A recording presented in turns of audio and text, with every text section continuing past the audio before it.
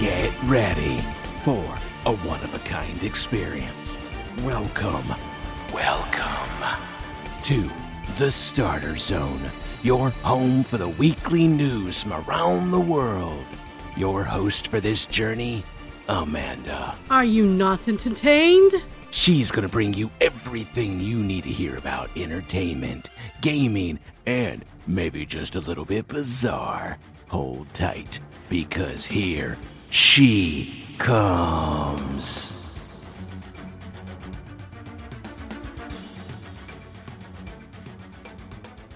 Thank you so much, Raven, for that warm welcome. Hello there, adventurers.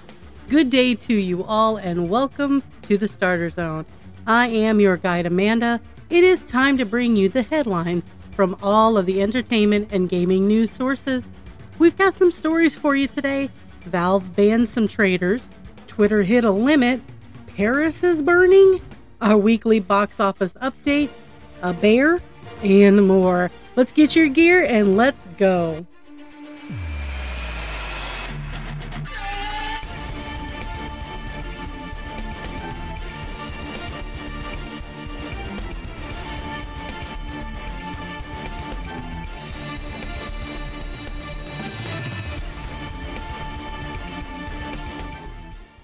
So apparently, Valve has banned about 40 Counter-Strike Global Offensive, also known as CSGO, traders linked to gambling sites, essentially wiping out over $2 million worth of in-game trading items.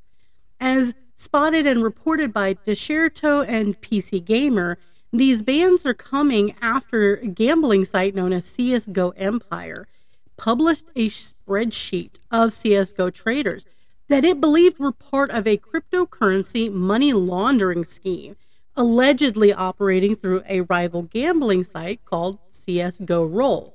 Now, while Valve has not yet commented on whether or not the bans were connected to the details revealed in this spreadsheet, it does seem as though all but one of the accounts leaked on the spreadsheet have now been banned.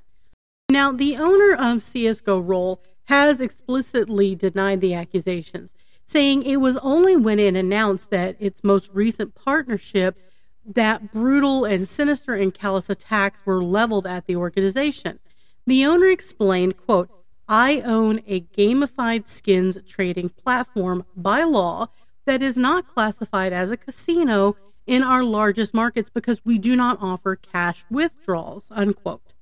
He did go on to say that contracted skin suppliers are not allowed to play games on the platform. Thus, we can legally pay them crypto for their skins to always ensure that we have a liquid marketplace. This was all checked by lawyers years ago, and we keep ourselves up to date on the modern regulations to always make sure we're compliant with the law, unquote. Now, according to PC Gamer, the ban has unsettled other traders who have used either Roll or Empire. So this prompted massive backlash, and now everybody's panicking and everybody's doing this everything must go sale type of thing. Now, any account that receives a community ban can no longer trade items, so all their stockpiles of skins and stickers, gloves, knives, etc.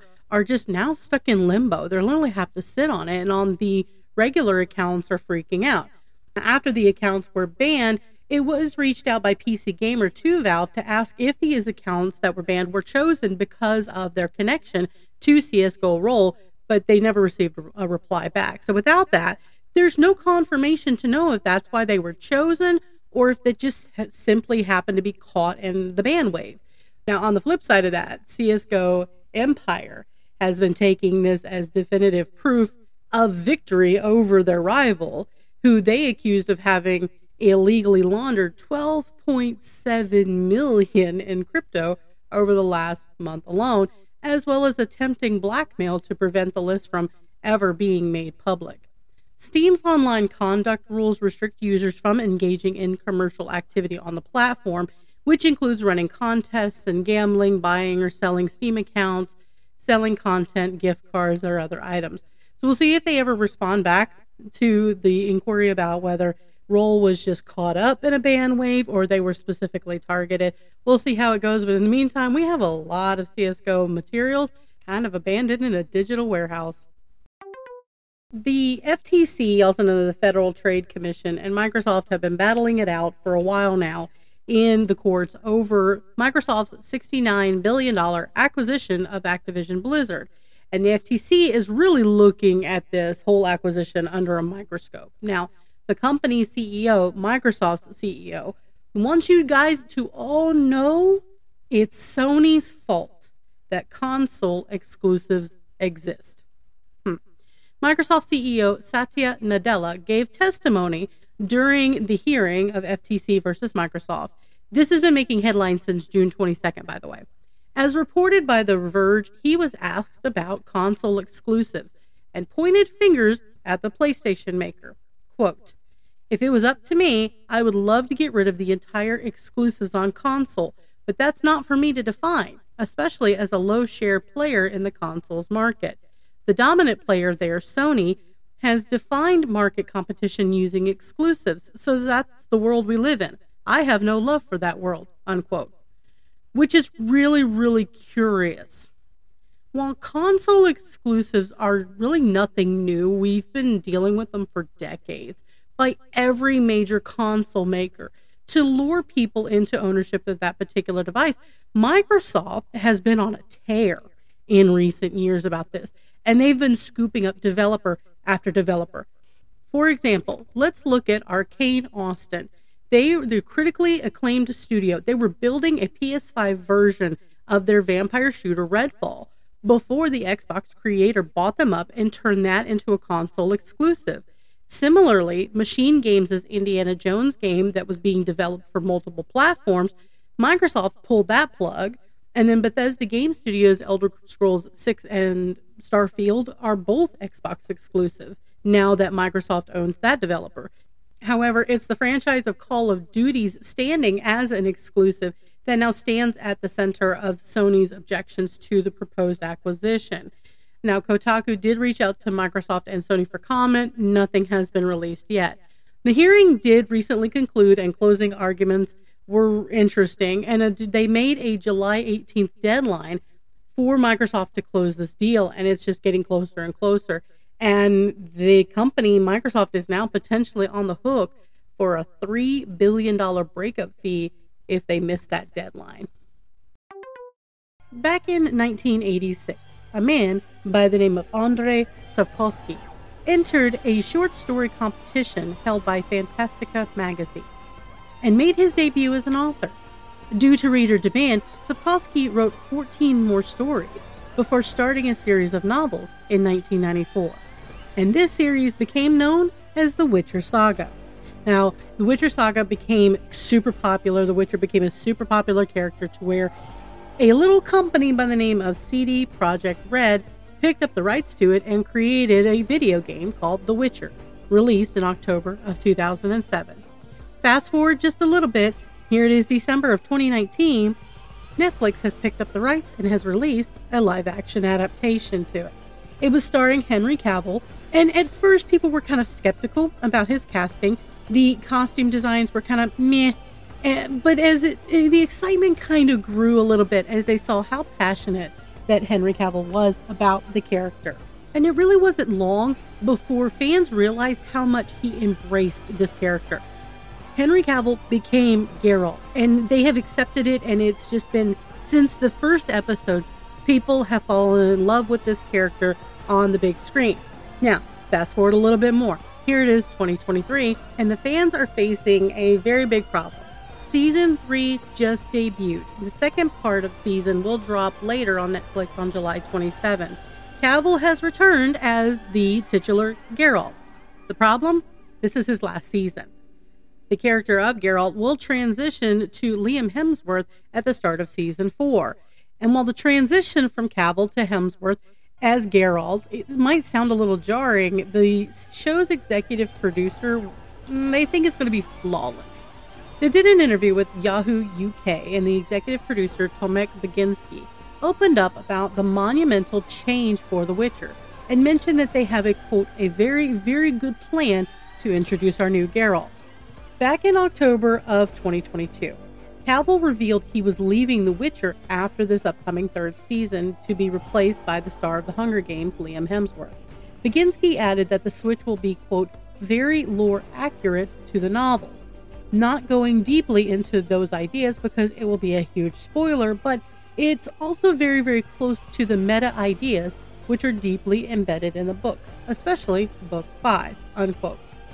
So the Season 3 trailer goes all out for Cavill's final outing as the White Wolf, and interestingly, even though Baginski name-checks Book 5, the upcoming season for the show really kind of looks to adapt the author's second entry into the Witcher saga called The Time of Contempt.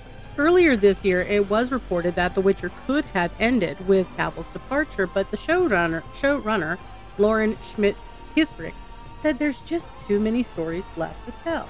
So the only question really remaining is why exactly is he leaving? Why is Cavill departing from this series? Well, the exact reasons behind his departure have never been confirmed. But there are several rumors about creative differences between the leading man and the showrunner. In 2021, prior to the release of Season 2, Cavill had said he was pushing for a depiction of Geralt that is more accurate to the books on which this series is based. He said, quote, it's important for me to have the character be three-dimensional, and it's tricky to do, because there's a certain vision and there's a certain set storyline and plot, and so it was about me trying to find Geralt's place within that. All of my asks and requests were along the lines of just be faithful to the source material, end quote. Now, fans have long speculated that Cavill actually made the decision to quit The Witcher in order to dedicate his time to filming more Superman movies. Following Man of Steel, Batman vs. Superman, Dawn of Justice, and Justice League, Cavill shot a cameo appearance at the end of last year's Black Adam, which was setting up a major confrontation between his and Dwayne Johnson's characters.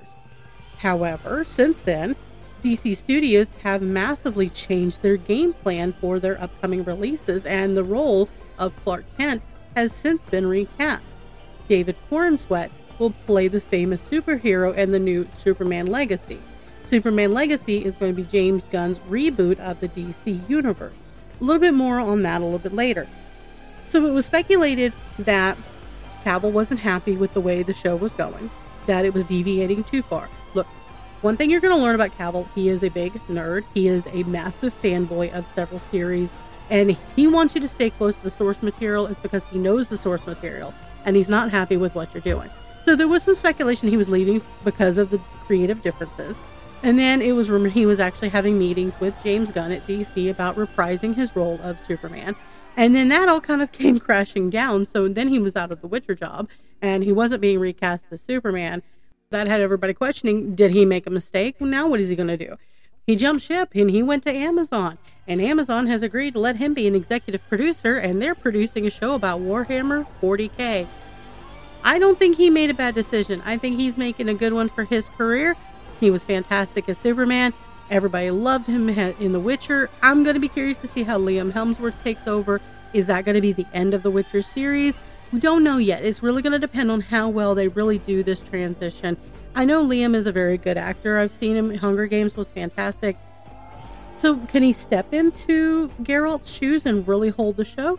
We're going to find out soon. But in the meantime, Season 3 is now streaming on Netflix, and the second part of Season 3 will drop on July the 27th. Russell Crowe gave an amazing and groundbreaking performance as the General Maximus Decimus Meridius in Ridley Scott's Oscar-winning movie, Gladiator. In fact, on March 25th of 2001, the film won 5 Academy Awards, including Best Picture and Best Actor for Russell Crowe. So it's safe to say that even after 23 years, fans still love and respect Russell Crowe on anything Gladiator related. Anything. Including the upcoming sequel, Gladiator 2. There's just one major problem. Maximus himself. Why? Well, he's dead, Jim. It was a pretty definitive ending. Crowe's character gives in to his wounds following the fight to the death in the Colosseum between him and the Emperor Commodus, who was played by Joaquin Phoenix. But the fans just keep asking Crowe questions to the point where, when he appeared at the Karlovy Vary Film Festival, Crowe was complaining. People kept asking him about the sequel, even though he's not in it. Quote, "They should be bleeping paying me me for the amount of questions I am asked about a film I'm not even in. It has nothing to do with me. In that world, I'm dead, 6 feet under. I do admit to a certain tinge of jealousy because it reminds me of when I was younger and what it meant for me in my life," unquote. However, Crowe asserted he still has no idea who will be in that movie. Quote, "I don't know anything about the cast. I don't know anything about the plot. I'm dead, but I know that if Ridley Scott has decided to do a second part of the story over 20 years later, he must have had very strong reasons. I can't think of this movie being anything other than spectacular," end quote. Gladiator 2 will reportedly star Paul Mescal as well as Fred Hickinger, who is coming on board as Emperor Geta. Gladiator 2 will arrive in theaters on November 22nd of 2024. And for their sakes, General, I hope we are entertained. As we here at the Starter Zone scour the news agencies for news to share with you, sometimes we will stumble on one that has a larger global impact, that while we strive to cover entertainment and gaming news and stay entertaining and fun, we just can't ignore these stories. We came across the news about TwitchCon Paris, which will be between July 8th and 9th, and we saw a public service announcement from Twitch regarding the safety of Paris. Okay, Twitch, you have my attention. The announcement read as follows. "We are closely monitoring the protests taking place in and around Paris. The safety and security of our community and staff is always and will continue to be our top priority. At this time, there is no anticipated impact to TwitchCon Paris. The venue is not near the epicenter of the protests or any of the areas that have seen protest activity, and has continued to operate business as usual. We are getting regular updates from the ground and will communicate any changes from our TwitchCon plans. We look forward to seeing you soon, the TwitchCon team." Okay, so that sparked us here to find out what's going on in Paris. I've heard bits and blurbs about it, but I wanted to really find out and share with you what's going on. The Parisian police pulled over a teenager who was identified only as Nahel M. in the Parisian suburb of Nanterre on the morning of June 27th. Nahel was working as a delivery driver, but he pulled over to speak with the two police officers who approached his vehicle to explain that he had broken traffic rules, according to a prosecutor. The exact spark and reason for this next part of the incident remains unclear. Police say that Nahel drove his car at one of the officers, while the video shows one of the officers pointing a weapon at him, saying, "You are going to get a bullet in the head." And this is according to France 24. Nahel was driving a yellow Mercedes, had two passengers in the car. He had no license on him at the time, and he had reportedly been placed in detention for refusing to comply with a previous traffic stop and was scheduled to appear in juvenile court in September. The officer then appears to shoot Nahel as the car suddenly pulls away, traveling only a short distance before crashing. Nahel did die at the scene, and police took the offending officer into custody. They opened an investigation into the charges of voluntary manslaughter, and charges were brought against him shortly after that. But the shooting sparked cries of outrage, and it caused the younger population to speak out in the form of rioting. Protesters have violently been clashing with police ever since, with increasing numbers of arrests. As the demonstrators have hurled rocks and fireworks at police officers, they've set vehicles and trash on fire, and they've been defacing buildings. In total, more than 2,000 arrests have been made over a 5-day period of the unrest around the country. The French President Emmanuel Macron also postponed his scheduled visit to Germany as a result of the unrest. France's Minister of the Interior said on Saturday that the average age of those arrested was 17. The first protest occurred in Nanterre, where the incident occurred, but by the third day, they had spread to other towns and cities, including Marseille, Lyon, Toulouse, and Strasbourg. Interesting side note, Paris is going to be the site of the 2024 Summer Olympics, so the government almost seems desperate to start getting things under control now, limit the physical damage, and kind of regain their own image as a peaceful country as soon as possible. Safe travels to all of our listeners traveling to the Paris area this week. Billionaire Elon Musk found himself in the crosshairs of public anger and ridicule this past weekend as the head of Twitter himself announced some new, possibly temporary limitations. What now? Okay, so Twitter is putting limits as to how many tweets its users can read as the service is suffering extended outages that have stymied users' ability to track new posts. In a tweet, Musk detailed the revised usage quotas. Verified account holders can peruse a maximum of 6,000 posts daily, while unverified users must contend with a drastically reduced limit of 600. Newly registered unverified users were facing even tighter restrictions with just an allowance of a mere 300 posts per day. Now, since this was announced, he did increase the limits. It's now 10,000 for verified account holders, 1,000 for unverified, and 500 for the new ones. Now, Musk said that Twitter is wrestling with, quote, extreme levels of data scraping, unquote, from several hundred organizations and system manipulation. So these new constraints are an essential measure to curb these pressing issues. Now, Musk did not say who was scraping Twitter's data and how long the issue has persisted, nor did he elaborate on the system manipulation claim. Okay, that's great, but what's data scraping? Well, data scraping is a technique where a computer program will extract data from human readable output coming from another program. Basically, data mining for like email addresses. Now, the billionaire has previously expressed concerns about data scraping at Twitter and suggested that he may take action against those bad actors. Musk was briefly outraged over Microsoft, quote, illegally using Twitter's data and threatened that it was lawsuit time. According to a developer, however, the big bad wolf that Twitter is fighting against this week appears to be Twitter itself. There's a bug in Twitter's web app that's sending requests to Twitter in an infinite loop, and it's causing problems. This curbing follows tens of thousands of users complaining on Saturday, July the 1st, that Twitter was not populating their feeds with the newer tweets. Instead, users were just greeted with a, quote, rate limit exceeded error message. This is not the first technical hiccup that Twitter has grappled with in recent months, and nor is it the first instance of an unorthodox solution being devised to just hold the situation together. Earlier this week, Twitter has started to restrict access to its platform for anyone who was not logged into an account. This hiccup arrives at a time when the social media giant Meta, the owner of Facebook, is reportedly beginning to launch its own Twitter rival. Sounds like Zuckerberg's getting ready to fight Musk, not just in the octagon, but also in cyberspace. But that's a story for another day. Let's get it on! All right, now it's time to check out the box office this past weekend. How did some of these highly anticipated new releases fare? Well, Indiana Jones is back, and he struck gold. Indiana Jones and the Dial of Destiny got a hero's welcome on its hunt for the #1 spot at the box office.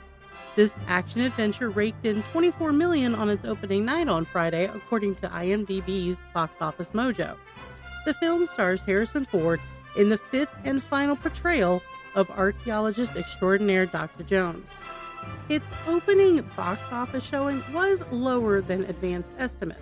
The movie grossed $60 million in the United States, $70 million internationally, so bringing the franchise's global box office total to $130 million in its 3-day opening.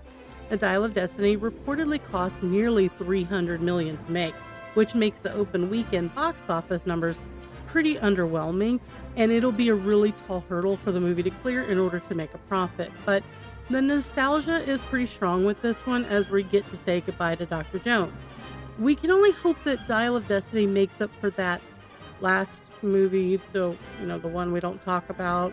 I don't know, I think it had something with crystal skulls in it. Anyway, Miles Morales and crew continue to flex their awesomeness. Spider-Man Across the Spider-Verse placed second with $11.5 million, which was only a 39% drop from last weekend. The latest Spidey film's North American total has reached $339.87 million and has crossed $607 million globally. And it's been out for 5 weeks. Disney Pixar's Elemental also had a 39% drop, but it was enough to keep it in third place with ticket sales of $11.5 million domestically. So totally, it's brought in globally $187 million. And this is his third week at the box office. To round out the top five, Jennifer Lawrence's No Hard Feelings took fourth place with $7.5 million, and Transformers Rise of the Beast rounded out the top five with $7 million. But wait a minute. Where's The Flash? It's been in theaters for like 3 weeks. I mean, Elemental just took second place. Oh, I see. It took in $5 million this weekend. It placed number 8. The Flash is now sitting at around $245 million worldwide, and if my sources are correct, things are about to get worse. According to industry insider The Disc Father, approximately 1,500 theaters will reportedly remove The Flash from its lineup this week. It debuted in 4,232 theaters. But theaters are likely losing money by showing the film because no one's buying tickets. It even got as far where Fandango was offering a buy one, get one free offer for the film and didn't have a lot of takers. The fan comments continue to point out that the Warner Brothers decision to leave the controversial star of the movie, Ezra Miller, in as the lead actor has led them to the decision that fans just don't want to see it. They don't want to support it. And even more of the fans are bringing up the fact that the DC universe has an imminent reboot, and that's severely discouraged them from going as well. It looks like not even Michael Keaton's Batman was enough to save this latest DC movie from disaster. What are you? I'm Batman. I think it's fair to say that a lot of us assumed Redfall would be the year's biggest release disaster after we all saw the state of it. But little did we know that the Lord of the Rings Gollum was lurking around the corner, and it was waiting to snatch that title like the titular character snatching away that one ring. The Lord of the Rings Gollum's premise has always raised some eyebrows. It's a stealth-based action-adventure, and it's not exactly what springs to mind if you ask Lord of the Rings fans what kind of game they'd like to see made. Developer Private Division's upcoming Middle-earth set open-world game is more likely to be along the lines of what people were looking for. Now, on top of that, Gollum was delayed several times, which typically signals development issues. And in the weeks before release, marketing was next to none. I don't remember seeing a single advertisement for this. So what exactly were the developers hiding? That was a thought that many people were having. Review scores came out and soon revealed the absolutely abysmal state of the game. So it may not surprise you that plans for a sequel have been totally abandoned. And worse yet, the studio that created the game is now being shut down. As reported by Polygon, publisher Daedalic Entertainment is no longer going to be utilizing its internal development division. Instead, they're going to focus exclusively on publishing. They also confirmed that they've ended development on another project that was based on the Lord of the Rings intellectual property. Well, some may assume that this was going to be the sequel, but it also stands to reason it could have been another entirely, completely separate entity. Daedalic didn't provide any further clarification.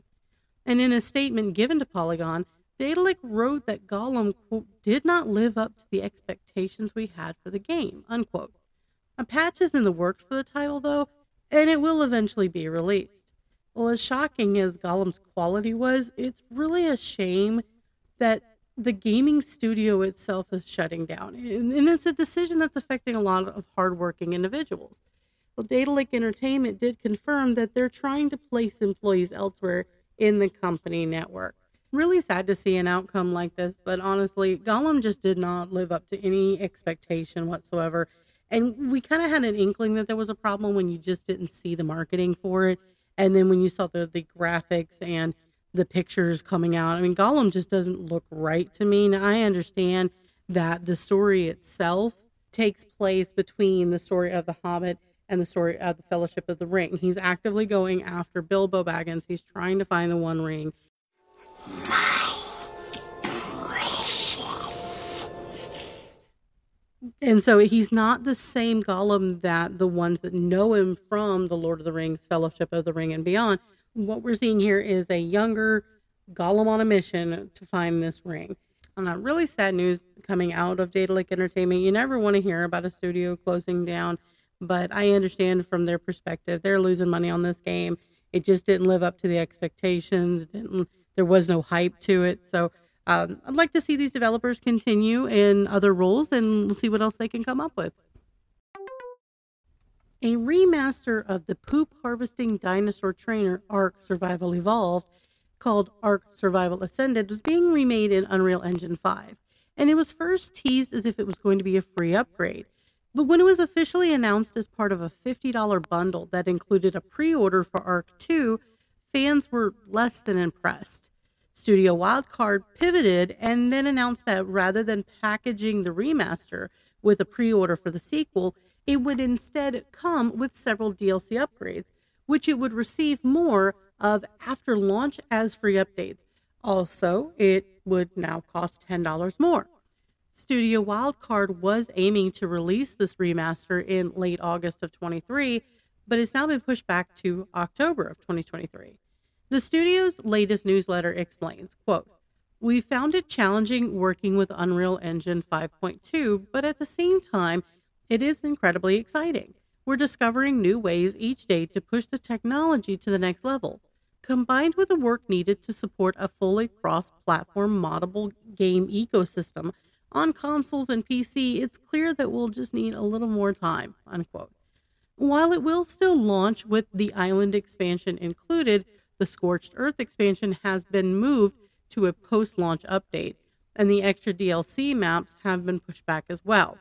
Scorched Earth will be coming to Ark Survival Ascended in December of 2023, while Ragnarok and Aberration will follow in first quarter of 2024, and the rest of the maps beyond that. And once again, the price is changing. Ark Survival Ascended will now cost $40 with a launch discount. And then it'll be $54 for the rest of its early access period, which is estimated to last until late 2024. Given that delay, Studio Wildcard's planned shutdown of the original version's official servers, scheduled on August the 31st, it's now been pushed back as well. They will now be online until September the 30th. Assuming, we know how that works, assuming nothing else changes between now and then. Ark 2, which will star Vin Diesel, in case you kind of forgot about that unlikely little detail, it's scheduled for release at the end of 2024. Developer Jaeger Development has announced that its free-to-play multiplayer shooter, The Cycle Frontier, will go offline forever on September 27th. The developer gave a few reasons for the shutdown, including one interesting one. Cheaters have ruined the experience for everyone involved. On June 29th, Jaeger took to the game's Steam page and delivered the news. And alongside specifying that the project was no longer, quote, financially viable, unquote, despite the team's best efforts, Jaeger also said cheaters were equally to blame. Quote, "The general behavior with online games after a good launch is a couple of nice weeks, then dwindling interest until stabilization after a few months. During perhaps one of the most important periods of a live game, we faced many challenges. One of them, and perhaps the most crucial one, was the increasing number of cheaters shortly after the Cycle Frontier went live. And although we had tools and measurements in place, we quickly realized we needed to improve our anti-cheat efforts to be able to ensure a fair game experience for all players. But by the time we got additional partners on board for the anti-cheat efforts and could focus again on gameplay and performance improvements, the Cycle Frontier had already been affected, and as a result, we saw a significant decrease in our player base," unquote.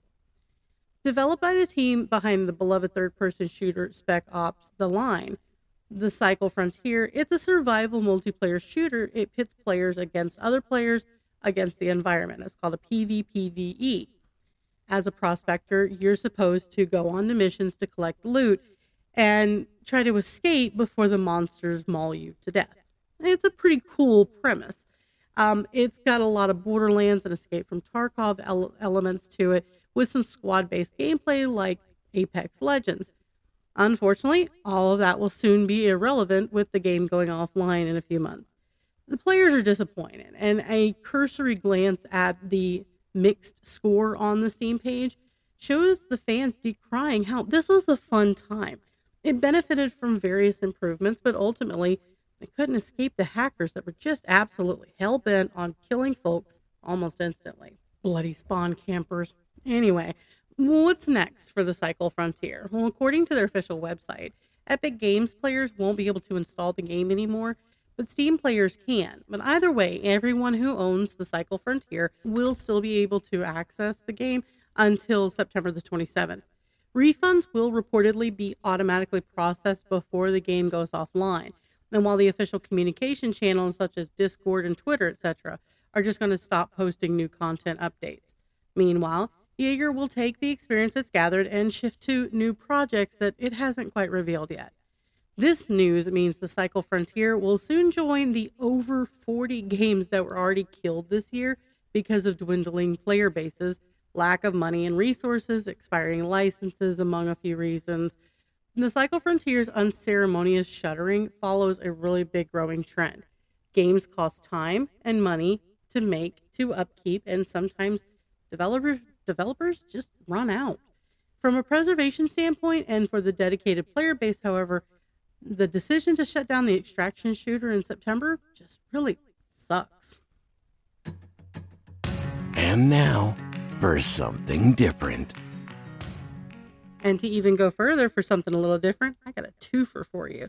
We got two stories in one segment, and neither one of them take place in the state of Georgia. Let's do this. The first one is in the state of Maine. A woman was bitten by a bear in her backyard while defending her pet dog, necessitating a trip to the hospital for stitches.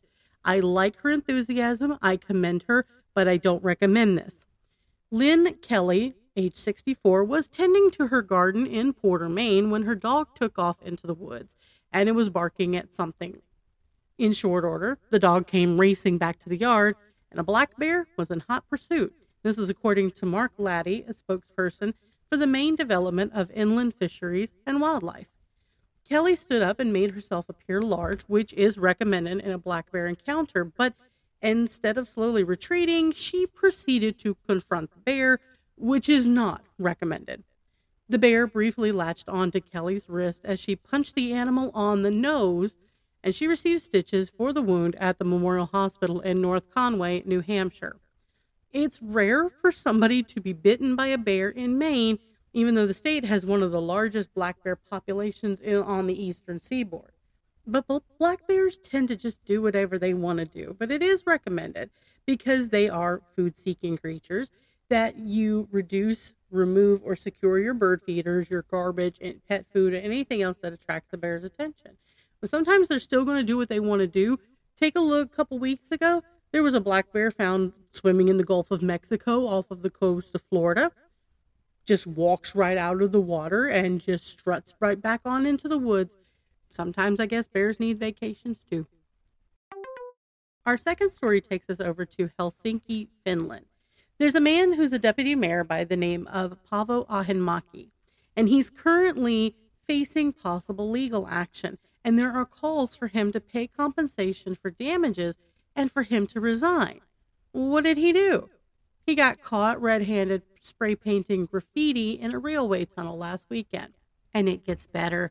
The Finnish Transport Infrastructure Agency told public broadcaster YLE on Wednesday that cleaning up the graffiti illegally painted by Ahonmäki, who is one of the 4 deputy mayors of Helsinki, by the way, is going to cost the city around 3,500 euros, which translates to $3,830 US.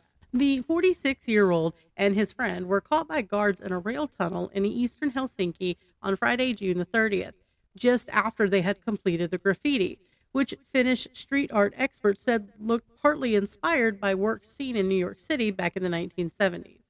Finland's largest newspaper published a photo of the large-scale graffiti in a tweet. I will link that down below. In a Facebook posting on Sunday, Ahonmäki, who is actually known as a strong supporter of street art and was a creator of graffiti in his youth, did apologize for his, quote, stupid fooling around, unquote. He's a former lawmaker and chairman of the Left Alliance and served as the Minister for Culture and Sports in 2011 to 2014. Police are investigating the act as vandalism and interference with rail traffic because that had to be temporarily halted because of this incident. This rail tunnel is used by cargo trains running to and from a Helsinki port. But it's not immediately clear whether Ahimaki would face legal charges.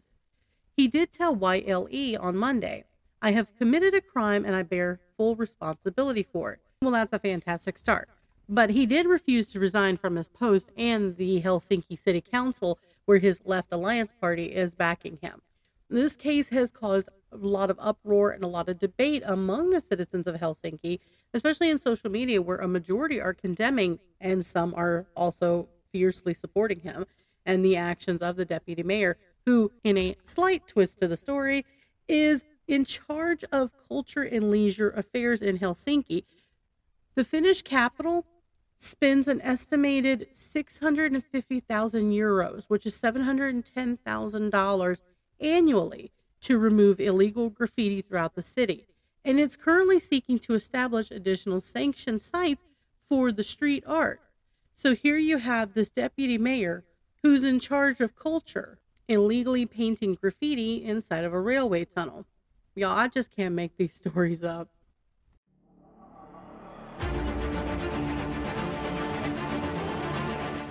So we talked a little bit about Valve ban waves. We talked a little bit about cheating, Gladiator, Twitter, a potential Octagon fight, Dr. Jones, and a bear. I did promise a bear story down, didn't I? And we never seem to take a straight path from point A to point B, but you know what? I really wouldn't want it any other way. Thank you guys so much for joining me on this trip today. I do want to remind you that I do include the links to all of my sources in the comments so you can see what I see and more.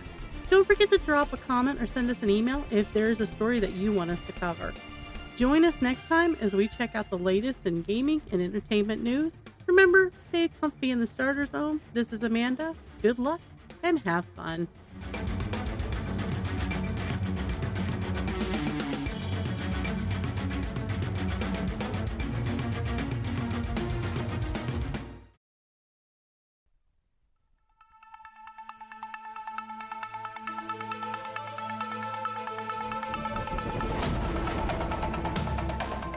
You have been listening to The Starter Zone with Amanda.